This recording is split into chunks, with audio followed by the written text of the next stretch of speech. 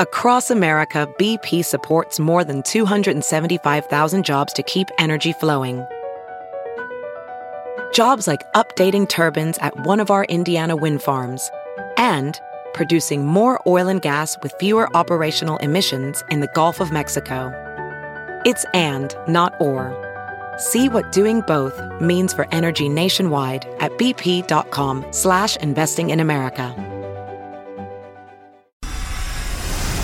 You're the mom, the maid, the keeper of the cookies. You do it all and you look good doing it.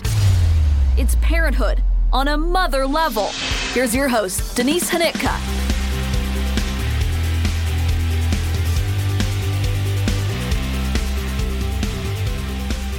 Hi everyone, I'm Denise Hanitka and you are listening to episode 116 of the On a Mother Level podcast.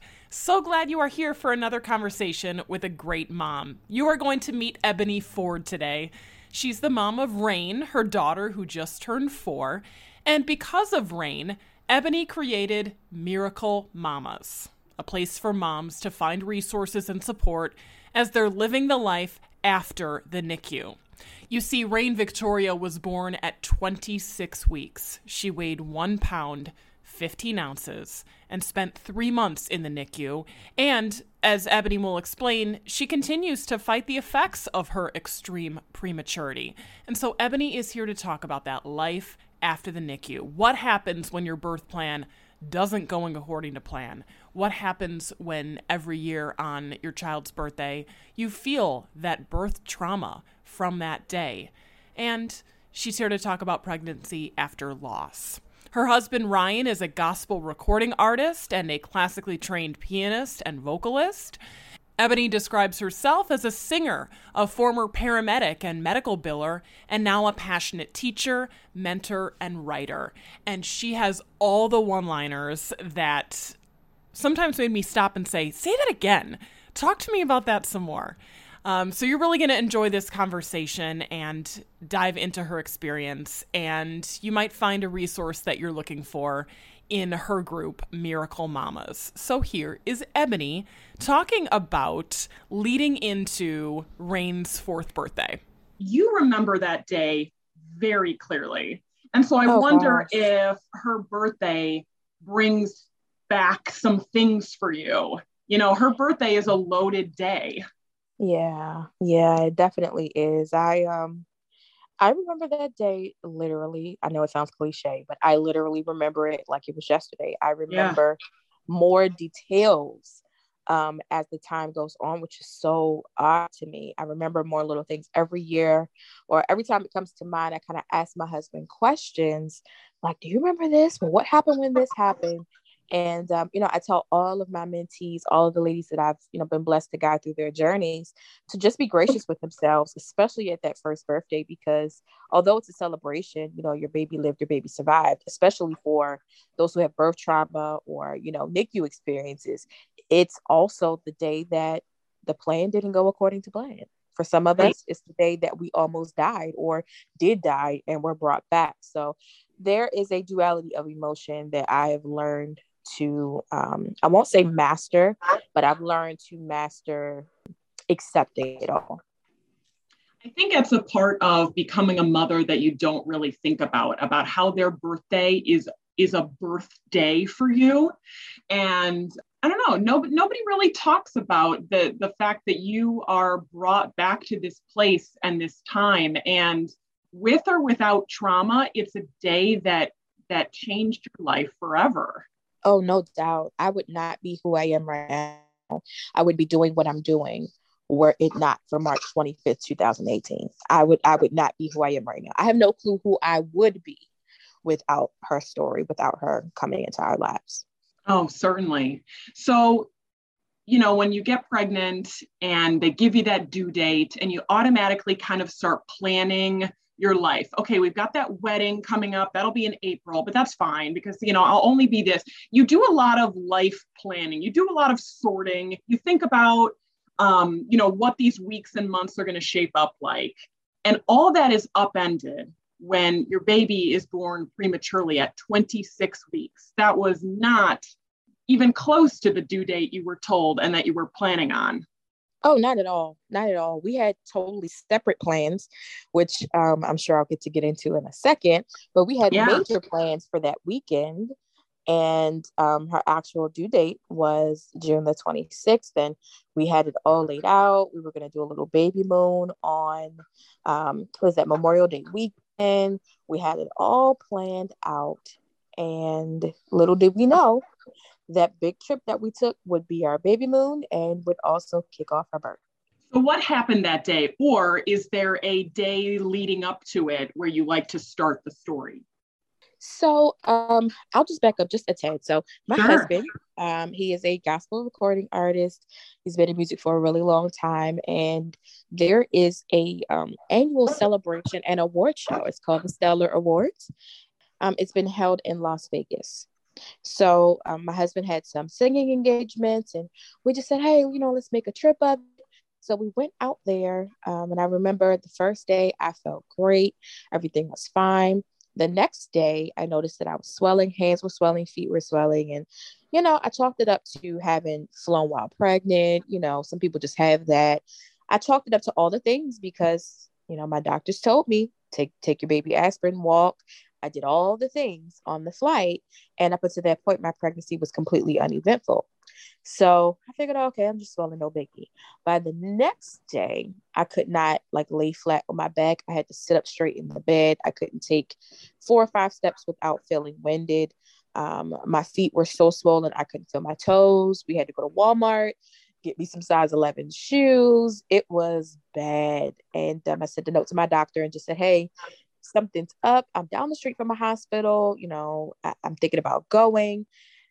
Let me know what I should do. And I didn't hear anything right back. And I kept saying, you know what? I'm just going to go. I'm just going to go to the hospital. And I was getting ready to tell my husband, and I got this feeling, this overwhelming feeling, do not go to that hospital. It really went against everything that I know, because if you don't feel well, obviously you want to go to the hospital. I wasn't thinking it could be anything other than maybe a blood clot or something like that, and even then I didn't even really grasp how serious that would be while pregnant, but I just thought there'd be some simple solution to it, whatever. But I listened to my gut. I didn't go. My doctor wrote back and she just said, hey, listen, I'm on call all weekend, hurry up, get back to DC. And when you get to labor and delivery, of course, they'll page me. We'll take it from there. So that's what we did. We booked out a day early and got on the flight. I could not walk through the airport. We had to get me wheeled through, which was actually a blessing in disguise because we beat the line and got priority seating. But, I wheeled through and I felt terrible. I got on the flight and I realized, man, I haven't eaten since this time yesterday. I haven't went to the bathroom since this time yesterday, but I'm constantly drinking. I was super thirsty and I thought that was odd, but I said, oh, well. Went to sleep on the plane. And when I woke up, I thought maybe I wasn't fully awake because everything just looked like gray. So I'm like, okay, maybe I'm tripping. The light's not up, but I'm seeing people walk off the plane. And I'm like, wait a minute, what's going on with my vision? I kept rubbing my eyes and it just would not change. My vision was literally gray. And I told my husband, I was like, something is very wrong. Wow. I went to slide my feet back in my shoes and realized that I could not. So I literally had to walk off the plane without my shoes because it was that bad. Got to the wheelchair. They wheeled me out to the car. We got the bags and everything. And we dropped the bags off at home and we went to the hospital. And when I got there, labor and delivery, they basically said, oh, well, you're not in labor. This sounds like something you need to go to the emergency room for. So they wheeled me there. And it was there in triage where I realized something was very wrong because they called a brain attack. My blood pressure was 262 over 154. Oh my and gosh. that's a number I'll never forget. I'll never forget that number as long as I live because I did not know it was possible. What were you thinking was going on at this time? I mean, leaving labor and delivery, that's probably confusing to be going down to the ER. It was. I was always told if something went wrong after 16 weeks, you go to labor and delivery. Yeah.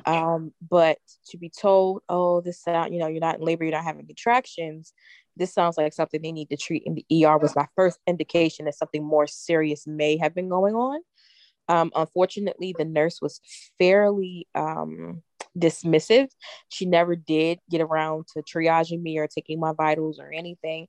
Had she done that, she would have seen the real severity of what was happening. But I probably would have ended up having to go to the emergency room anyway to be treated and then brought back up to L&D. And that's essentially what happened. You know, within the first 30 minutes, we realized I had preeclampsia.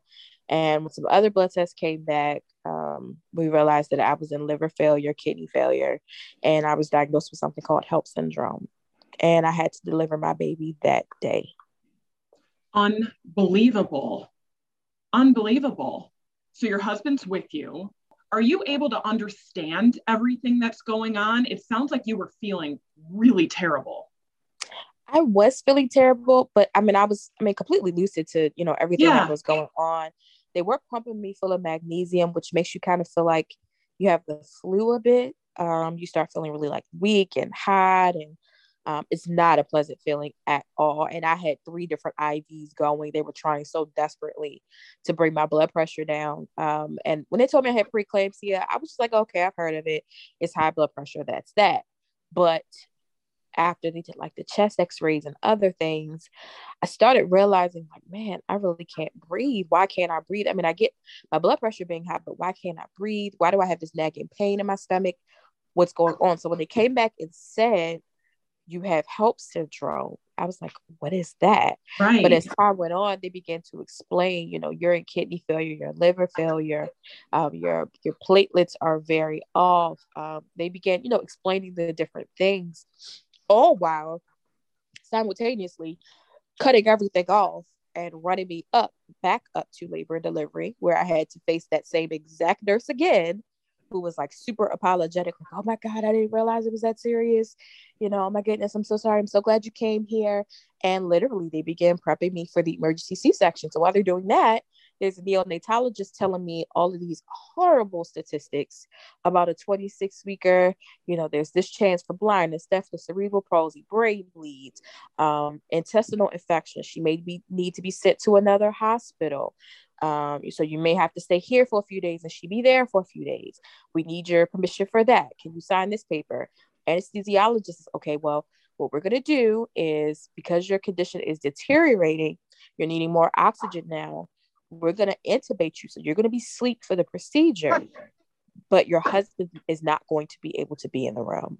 And that devastated me above all. Yeah. That he was not going to be there, especially with the history of, infertility and pregnancy loss. It felt like, man, this is our rainbow baby, and he's not going to get to witness this amazing moment. But before I could process that, he goes on and basically tells me, you're going to be on life support essentially for at least, 6 hours after your surgery, so that we can just let your body heal and, try to recover. We can try to get some of this fluid off of you. I gained about 40 pounds in fluid from my kidneys just backing up over the days. And it just was not, at that moment, I realized this is not what I wanted. This is not what I signed up for. I've never heard of this before. Why did this have to happen to me? Like, haven't we been through enough? Why? Yeah. Oh my gosh, that's such a relatable feeling. You had come so far, and we will get to that part of the story too. But gosh, I'm just trying to imagine what it was like to be in your shoes. I had a C-section like that as well, where I was put out and my husband was not allowed in, and that was without the addition of your health being in such a scary, scary position. Being 26 weeks, your health is failing. And was there ever a moment of like, one or the other might not be okay here? So the doctors were more concerned about me surviving at this point. So putting me out was for preservation for me. I never, oddly enough, hearing all the negative things they said, I never once had a thought that my baby wouldn't survive. Wow. I felt like I was going to die, because I felt like I was dying between the medicines, not being able to breathe. I was literally hyperventilating, trying to answer questions. And no matter how much oxygen they gave me, it wasn't enough because my body was being overridden with all of this fluid. So they were rushing, trying to hurry up, get me in so they could knock me out, intubate me, put me out of my misery, and also, hurry up and get this baby out so that hopefully my body would begin to, turn around and heal itself. Was there even time for that last moment with your husband before they had to have him leave the room? No, everything was so fast. We were literally talking, and I have videos that he took. Thank God he did that. He kind of took a video and was just like, "Oh, well, Miss Rain's coming today," and he put the camera on me, and I'm like, "Oh, I look so bad." I put the camera on. He's like, "No, you look beautiful." And 30 seconds later, they were like, "Okay, we're ready to go," and they just unlocked the bed and whisked me out. So, what is your first memory then after having that C-section? I woke up. And I remember the clock was straight ahead from my bed. And I remember it was like a couple of minutes after 12.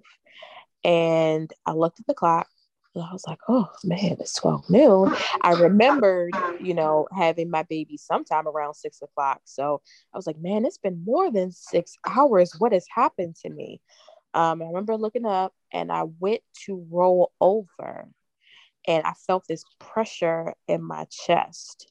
And I went to speak, and that's when I realized I was still intubated. I went to lift my hands, and I realized my hands were tied to the bed. I went to lift my feet, and my feet were tied to the bed. So my first memory of waking up was extremely traumatic. Oh my gosh. I cried and cried. And it was about 15 minutes before anyone came in the room. You were alone. And I cried. I was alone. There was nobody there. And I'm in this big, cold, empty room. I could tell I was in the ICU just by how dark and how dim it was. Despite, I could see the light out of the window, but it was just so quiet and just dark. It was just not the best thing to wake up to. I'll say that. So eventually the doctors came in and like, oh, you're up. We weaned your sedation. We wanted to see how you were doing. And they kind of gave me a recap of the events of the night, having gone through dialysis, having my liver had seemingly got worse before it got better. They had gotten all of the paperwork and things together for a possible transplant, had even found a donor in the hospital, which is a rarity that something like that happens. So all of the pieces were in place for me in the event that things continue to get worse. But it seemed like overnight, things did eventually get better. And there I was basically waiting for them to take this tube out. So they ended up taking the tube out and, untying me and all of that stuff. And, my first question is like, where's my husband? Where's my family? I knew my family had come to the hospital the night before. They were there, while we were giving birth and after and all of that. I knew they had come. I got a chance to hear my husband calling everyone, but I didn't get a chance to see everyone before I got taken off. So I'm just wondering, like, where is everybody? What's going on? I don't remember how long it was before my husband came, but my mother-in-law came not too long after that. And she didn't really know fully the events of the night. I got my phone, I got my belongings, and the first thing I wanted was my phone. I had to call my husband. I was going to FaceTime my husband, and he was, I think, he was with my daughter. So I was just like, how is my baby? That's one of the first things I wanted to know, and nobody would answer me. The doctors wouldn't answer me.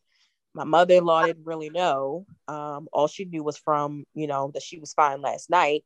She didn't really know. It was just, I had all of these questions and nobody was giving me answers. And a little bit, my husband came up and he showed me the first picture of my daughter. And that was when I breathed a sigh of relief. I was terrified at what I saw, but I was relieved because I knew that she was okay. What did you see in that first picture? So the picture was a little more zoomed in than what I saw in reality. I thought my daughter was a little bigger than what she was, but I could see she wasn't intubated yet, but she did have on CPAP. I saw the IVs coming out of her stomach. the headgear, all of the stuff that's in place to hold CPAP. It looks like a lot. It looks like a little football helmet almost. She had on the little glasses over her eyes. They use when the babies have to get under the jaundice light.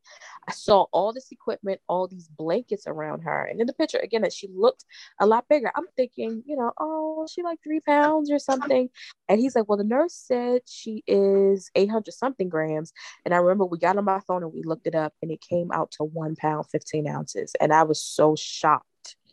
1 that pound, my baby was 1 pound. 15 ounces. Yeah, 1 pound, 15 ounces. 1 pound, 15 ounces is probably the same weight as the pack of chicken breasts that I brought at the store the other day.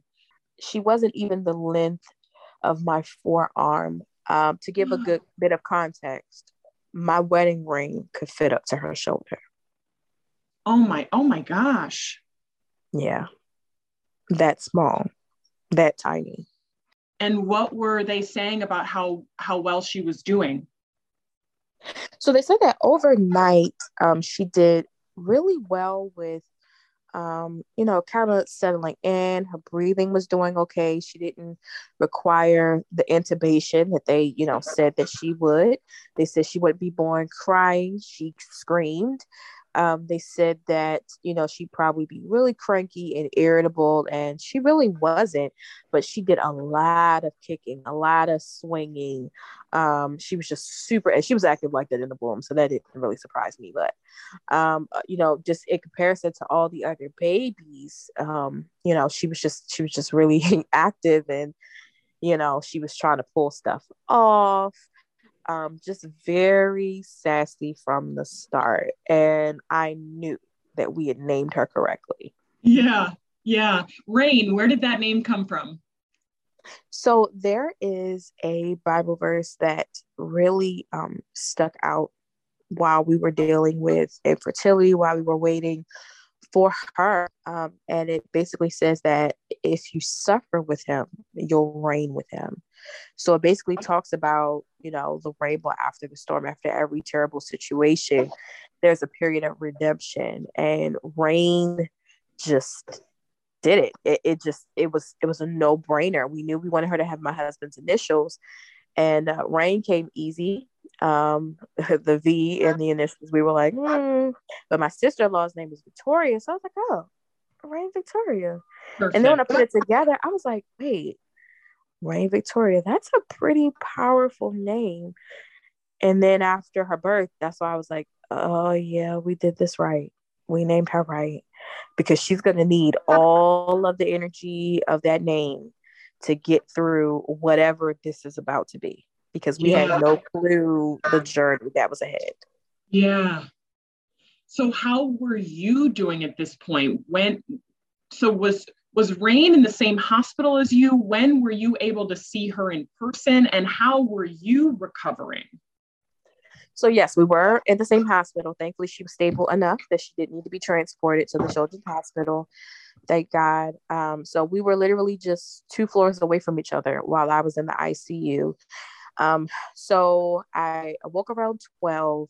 Around 11 o'clock that night, my pressure leveled out enough that I was able to be treated on the regular L&D floor. They felt comfortable with how far my kidneys had come and liver had come in that short period of time that I could go to labor and delivery. Well, the NICU and labor and delivery are right at the same floor. So I was literally about maybe 50 steps away from her in my room. So I finally got to meet her around midnight. So about 12 hours after I woke up, they wheeled me into the NICU, and I was able to wheel up to this, I was in a wheelchair. The isolates are up pretty high. They lowered it down, and all I saw was blankets. I was like looking for the baby, like, where's this big baby I saw in the picture? And there she was, buried in the middle of it. Again, it's quiet. It seems like all the other babies are asleep, and there's my baby kicking, swinging, just doing the most. And by this point, she had been intubated because she started having a little bit of trouble breathing. And, I was just like, man, this girl is a fighter. She is a fighter, but I've never seen a baby this small in my life. what is this going to entail? How long are we going to be here? Those are all of the questions that flooded my mind. And remembering, everything the neonatologist said about the risks, I'm just like, man, what is ahead for us? But I had peace just knowing that she had already defied the odds in her first 24 hours of life. Coming out, her eyes weren't fused shut. They said they could have still been fused shut. They weren't. Her breathing was far better than expected initially. She was doing great. So that gave me a lot of peace. Wow. So how long before you were able to be discharged and you could be with her full time? So I was in the hospital for 6 days. Okay. Most C-sections are about 3, 4. Right. But given what was going on with my kidneys and they still weren't, completely recovered. My liver did a fairly quick bounce back, but my kidneys did not. My blood pressure was still fairly high. I was put on medication for that. So by the 6th day, they discharged me and I just went down the hall with her. I didn't even leave the hospital and just kind of sat in there with her to make sure she was okay. By that point, she had had a lung collapse. So while I was there in that 6 days, she had 2 separate lung collapses, which were very difficult. One I actually got to witness while I was sitting there, and it was very scary to watch. And then the other happened shortly after that. So she ended up with chest tubes, being intubated. But on the day that I left, they took the tubes out and she was back on CPAP. So that made me feel great. And I knew, the nurses kind of told me, like, the whole time you've been here in the hospital, you've been here in the NICU more than you've been in your room. Like, your nurses were calling down here asking, could you come back to your room so they could take your vitals, And they're like, we know you want to spend a lot of time with her, but you've just gone through a very traumatic situation. You've just had emergency surgery. You have to heal yourself. So they begged me to go home that Friday night. Please go home. Please rest. If you want to come see her tomorrow, you can. Parents can come to the NICU 24/7. You're welcome to come whenever you like, but please get some rest. So I went home that night, and there's a moment I tell people all the time. I having gone through infertility and infant loss, I've left labor and delivery several times empty-handed. And I thought this time would feel different. So I hadn't even really forethought the fact that I would have to leave the hospital without her. Yeah. And they wheeled me down, and I got in the car with my husband, and that same feeling of doom overcame me. Like, oh my God, this is not how I planned on leaving labor and delivery. But I looked at my wrist, and there were 2 bracelets. One that said that I was a patient, and the other that said I had a baby. And that was the sanity that let me leave the hospital, knowing that my baby was alive, she was well, and she was being cared for. And this was not a repeat of all of the heartbreak and disappointment that once was. Oh, wow. Wow. What a moment to see her. Did it have her name on the bracelet? I'm trying to remember if they wrote it in later. Yeah. Oh, wow. That's a powerful memory. Definitely one that I hold super dear, and it has helped me to help others through that moment of leaving their baby in the NICU, because it is definitely one of the most difficult parts of the journey.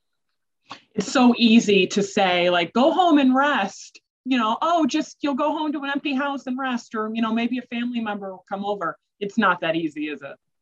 Not at all. And especially when you have a baby in the NICU, there's a lot of pressure to nurse because they can't have formula that small. So they're relying on breast milk. And if you don't provide it, there is donor milk. But when you have a baby prematurely, there's a struggle to get your milk in. It's not like having a full-term baby because your body wasn't ready. It literally just got traumatized. You have to wait for the hormones to kind of catch up and realize the baby's gone. Oh, okay, we need to produce milk. So here I am, cut open, open wide. And I had a classical C-section, by the way, which is far more painful to recover from. So instead of a horizontal incision, I had a vertical incision. Oh my gosh. So recovering from that and having to pump every 2 hours and being told to rest, that's impossible. And not just pump every 2 hours, but because she's a NICU baby, you have to sterilize the parts every single time. Oh, So yeah. that's an addition until I learned the hacks. That was an additional 30 minutes to the pumping. So every 2 hours I was pumping, but it took an hour between the pumping and the cleaning. So I was literally only getting an hour basically in between. So there was no sleep to be had between that. And we were blessed that the week before I had my daughter, they installed a camera system called NICView. So there was a little camera on her isolate at all times. So I could see what she was doing. And I literally would watch that all night long. Oh, yeah. Yeah. So it's hard to rest. It's hard to go home, and there's no rest. There's no rest. No. And then there's a lot of calls from the NICU as well. If your child's condition changes, if they need permission for something, the phone rings, and it is one of the most jittery things. I was literally not able to rest every time my phone rang for the 3 months that she was there, because it was always this fear that something is wrong.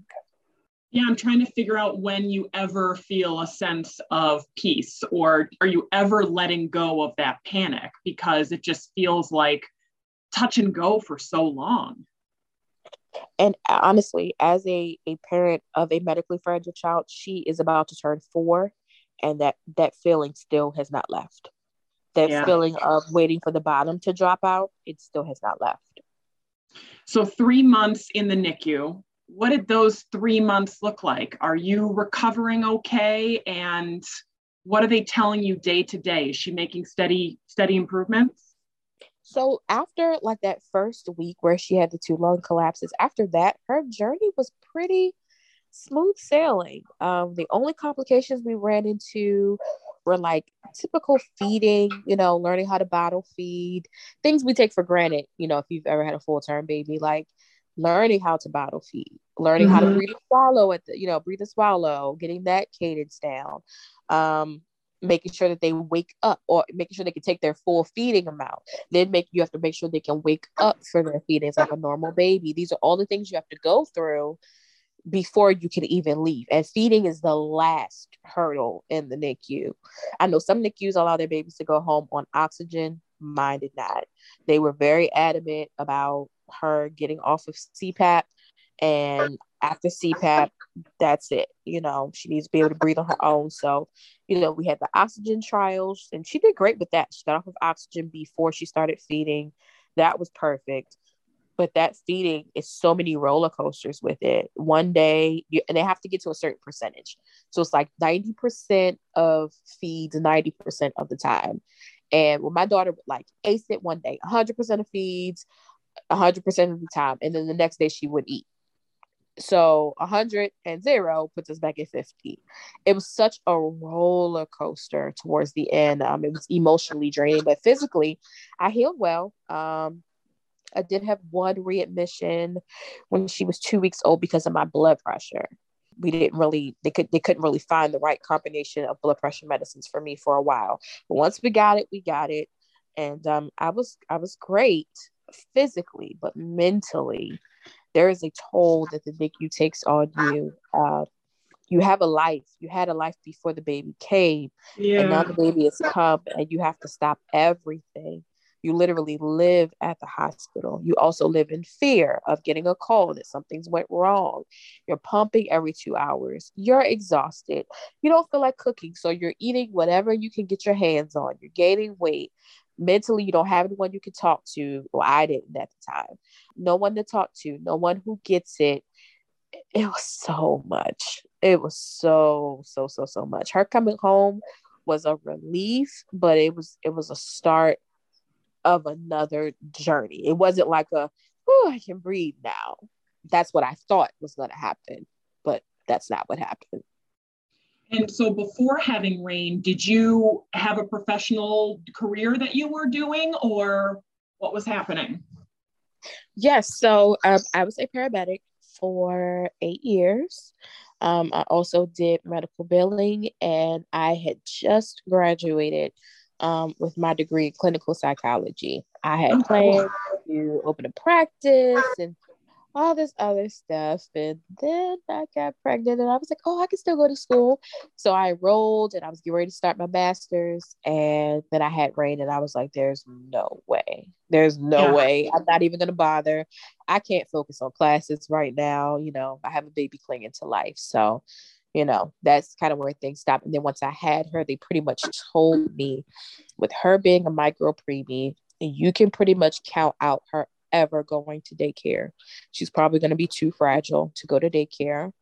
So you're going to have to figure something out. And me being an hour and a half away from my family, my husband having limited family, we just made the decision at that time, I'm just going to need to stay home. And thankfully, we were in a position to do that. And I've been home ever since. Yeah, I was just curious because, you know, when you talk about 3 months in the NICU, I'm thinking 3 months. Okay, if you're on maternity leave, that's when the boss starts calling, NICU or no NICU, you know. So I'm relieved that you were able to choose Rain and that, you know, that was the right choice for your family. I was really blessed in that regard because so many moms go back to work after like 2 weeks. Yeah. They're not, you know, they force themselves to go back. And, you know, I was blessed to be able to take that time. But so many of the moms there, and I built friendships with them. They knew I'd be there all the time. So they like call me, how's she doing? What's going on? Can you send me a picture? Can you send me a video? So we built those relationships. So those moms who were working, who couldn't be there, who had other children, you know, and could be there 24/7, you know, we were able to kind of lean on each other. And we're still friends to this day. But that helped us to get through it. So with your education in clinical psychology, it's like you knew all of the textbook concepts behind trauma, but did it look the same when you were experiencing it and feeling it and dealing it with it yourself? Oh, absolutely not. Absolutely not. I knew all of the things to cope. I knew all the things, but it did not seem applicable at that time. Yeah. You know, there's no textbook on birth trauma and coming through birth trauma and having a child in the NICU and having declining health and trying to make sure you're still a halfway decent wife and, you know, trying to keep your head above water. There's no chapters on that, you know? So it was a difficult time to navigate for sure. Yeah. How did your husband handle all of this? Oh my gosh, he was a rock star. The way that he's been graced to carry our family and carry the trauma is just so admirable. From day one, he was in a position where he could lose his wife and his daughter. And he was so calm. And our family was there, you know, family's worried. He's answering all of their questions patiently, dealing with them patiently, dealing with the doctors. He was running between me and the ICU, her and the NICU. He still worked. Basically the entire time. He didn't take 6 weeks off. He went right back to work. And you know, he worked during the day, mind you. He's probably not sleeping that great at night because I'm up pumping and washing stuff and all of that.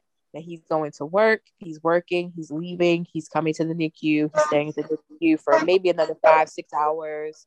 We're going home close to midnight some nights, and then we did it all over again. That was literally our life for 3 months. So he carried us all. So he still does to this day. He's just really, really big grace for that. And I'm a pretty calm, even killed person. If I am highly upset and flustered, it's bad. And even in those moments, he has always been able to just level me out and just be my rock and help me to see the bigger picture. Oh, that's amazing. I'm glad you have that support. There's just no replacement for it. None at all. I've talked to other NICU moms before who've described the almost like a PTSD of the sounds of the NICU, the beeping, the alarms, the alerts, things like that. Is that part of the trauma for you? Oh, goodness, yes. So we came home. My daughter didn't have any monitors or oxygen or anything. She came home perfectly fine. But sometimes I still thought I heard it in my sleep. Like I would wake up out of my sleep thinking I heard the monitor. And then within 6 months, we actually did have those monitors again in my home, which was completely traumatizing.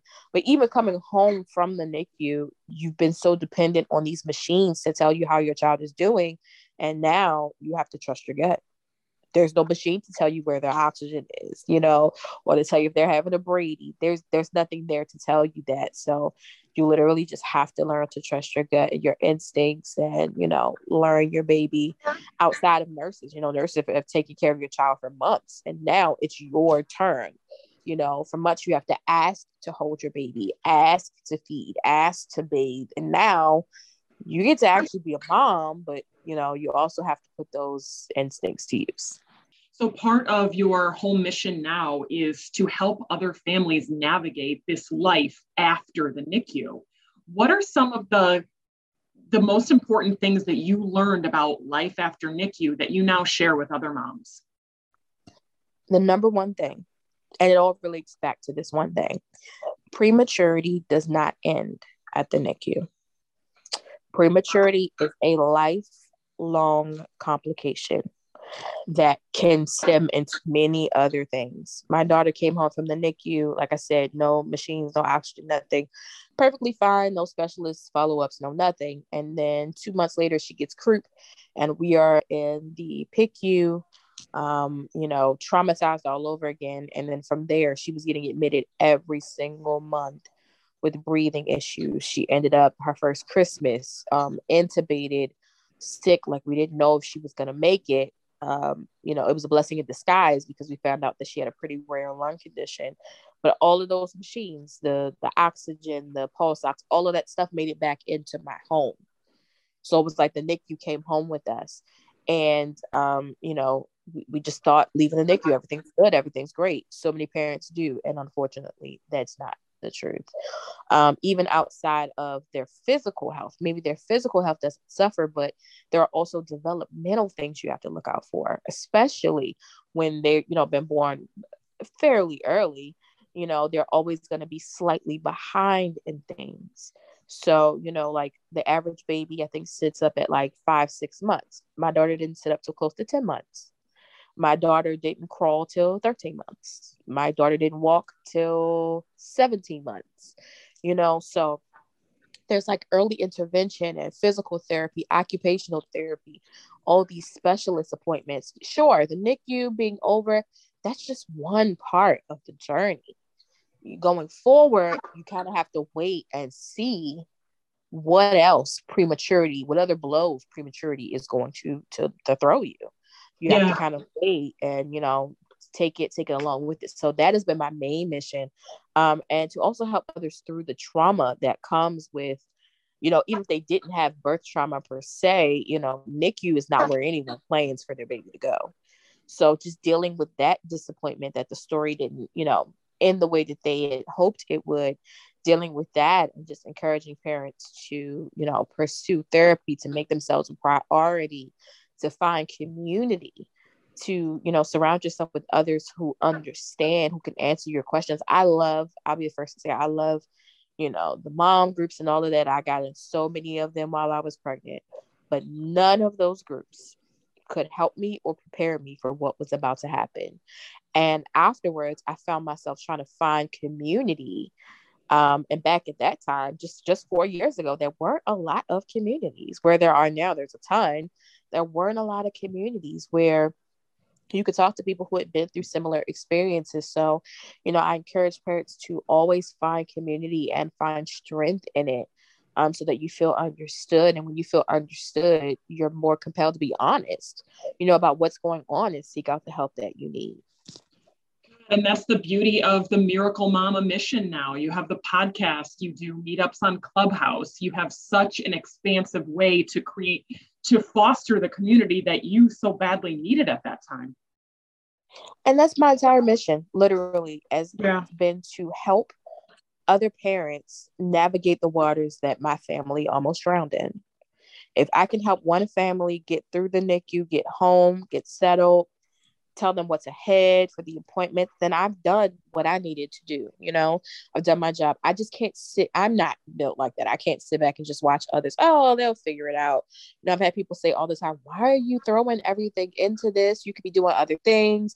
why are you throwing all of your energy into this? And I'm like, why not?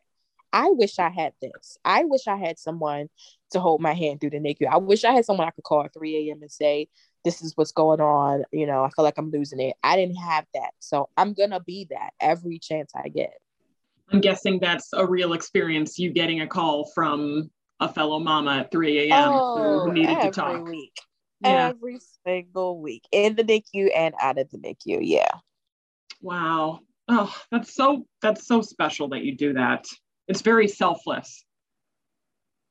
I hear people say that, and I don't know. I don't feel like it's selfless. I feel like it's literally my purpose, you know? Yeah. Like, I don't know what else I'd be doing right now. I don't want to do anything else. This is literally, you know, the thing that I feel like my life set me up to do. My daughter literally guided me into this purpose. I don't want to hop on another ambulance. I don't want to do medical billing anymore. And I feel like, thankfully, I'm putting some of my school debt to use through this field, because I'm going to use a bit of the psychology. But, you know, I really want to help. I really want to help these parents, especially the moms, you know, who are carrying the birth trauma. And a lot of the moms are the ones who end up staying home as well and taking the kids to the appointments, and, you know, just helping them to navigate that, and, you know, being wives and still showing up for their friends and all of that. Just, you know, I can only relate to the male experience so much, but the moms really have my heart. So I don't want to do anything else but help them. I can't help it. Well, and you're about to have a lot more on your plate, because Rain is going to be a big sister. Yes, so the cat is out of the bag. So we are having another baby in October. We'll be announcing the gender really soon. But I'm super excited. It definitely was unexpected, but very much welcomed. I went on a bit of a self-care journey. You know, I did some things for me, and those who have suffered with preeclampsia or HELLP syndrome know that you're at high risk for heart disease. Sometimes the high blood pressure doesn't go away. You're definitely at higher risk for, you know, kidney, liver issues. Sometimes you're on steroids for months, years at a time. The weight gain is real. And I already suffered from lupus. So I already had an autoimmune condition, and HELLP syndrome was like the final blow. My body just went absolutely crazy, and I gained more weight than I ever thought I would. So I went on a mission to lose weight and to just better myself, to be happy and whole all the way around. And my body was like, okay, good for you. Now let's get pregnant. So that's what happened. So we'll be welcoming a baby in October, oddly enough, right at my 10-year wedding anniversary. Oh, that's incredible. What a perfect 10-year gift. Absolutely.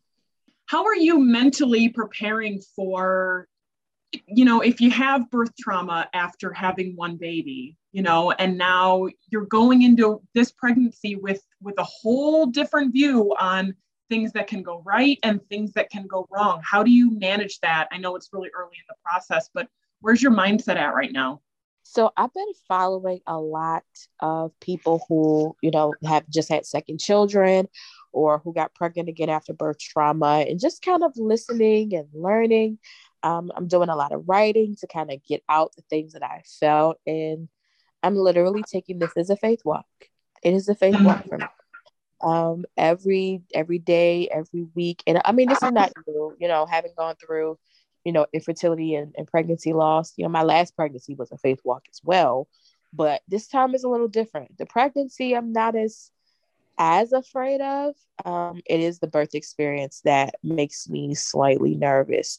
I do believe I'm in a better position physically and mentally to handle this, you know, should something similar occur again. But I'm human, you know, and I still have my moments where I'm like, God, could I do that again? You know, how would I handle this? You know, my husband and I have kind of talked about our contingency plan, you know, having Rain now, what will we do in terms of like the NICU?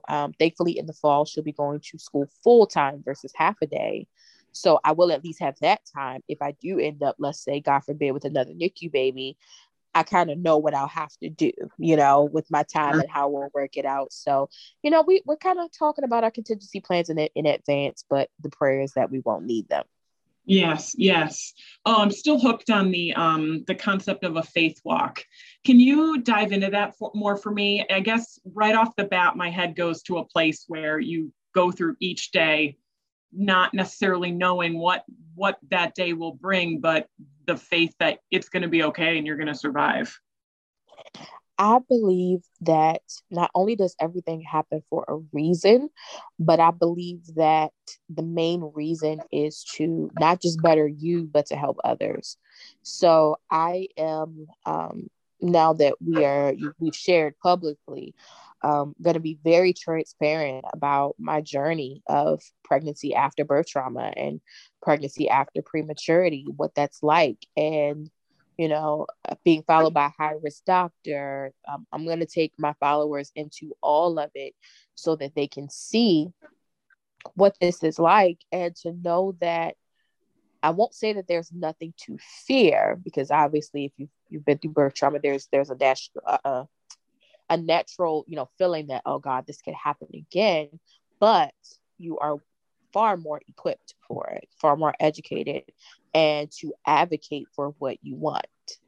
And the faith walk for me is really more so just believing every day that my body's going to do what it's supposed to do, that I'm equipped for the journey, that my family's equipped for the journey, that I trust, this team of providers. I trust them to care for me. But if at any point I don't agree, or, I feel something different, that I will speak up for myself and fight for whatever it is that I want to see happen. So it's definitely a faith walk every day, to believe that, especially in early pregnancy, when you can't feel movement, you just have to trust that your baby's okay. You have to trust that their heart is beating, trust that everything is going great, because you can't, unless you have an ultrasound machine in your house every day, you can't see what's going on. You just have to know that you planted the seed, you watered the seed, and you just have to wait for it to grow. And that's the basic concept of faith for me. Oh gosh. Well, I really needed to hear that today. Oh, I'm glad that could help. Yeah, I mean, literally, I tell myself that every day. After you planted the seed, it's not up to you to babysit it. Miracles do not require micromanaging. They just require faith. They just require faith. And I just wrote down on my notepad, I am equipped for the journey. Yeah. Everything that you need, every experience you've been through, all of those things equip you for what is to come. Oh, that's powerful stuff, Ebony. Lessons learned in the fire. How can people find you and reach out to you and explore some of the resources that you have?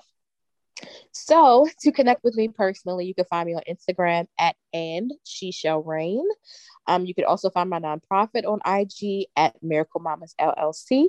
I have a website that is full of resources for prematurity, birth trauma, having medically fragile kiddos. There's a blog with amazing stories from babies who were born at 22 weeks and survived, those who have had medically fragile kids, those who have passed. There's a story for everyone on my blog. And you can find all of that at miraclemamas.org.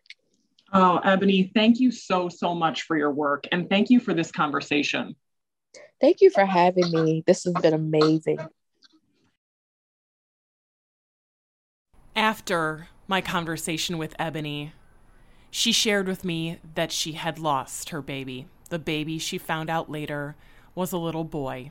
At 10 weeks, Ebony had a miscarriage. And as she said in our conversation, she wanted to be transparent about everything that this pregnancy was going to lead to. And so when we talked about how she wanted me to handle the episode and our interview, she asked if I would share it in full. And we both decided to do an update conversation on everything that's happened since. So next week, I'll be sharing that conversation with Ebony about how she's doing, about what happened, and her message of hope. And so you can join us for episode 117 next week, and I will share that update conversation with Ebony. Thank you for listening to On a Mother Level, the podcast for moms who can relate. I'm your host, Denise Hanitka, and you can find me on Instagram at DeniseWQAD and find the show page at On a Mother Level. And don't forget to share this episode with a friend. You have been listening to the WQAD Podcast Network.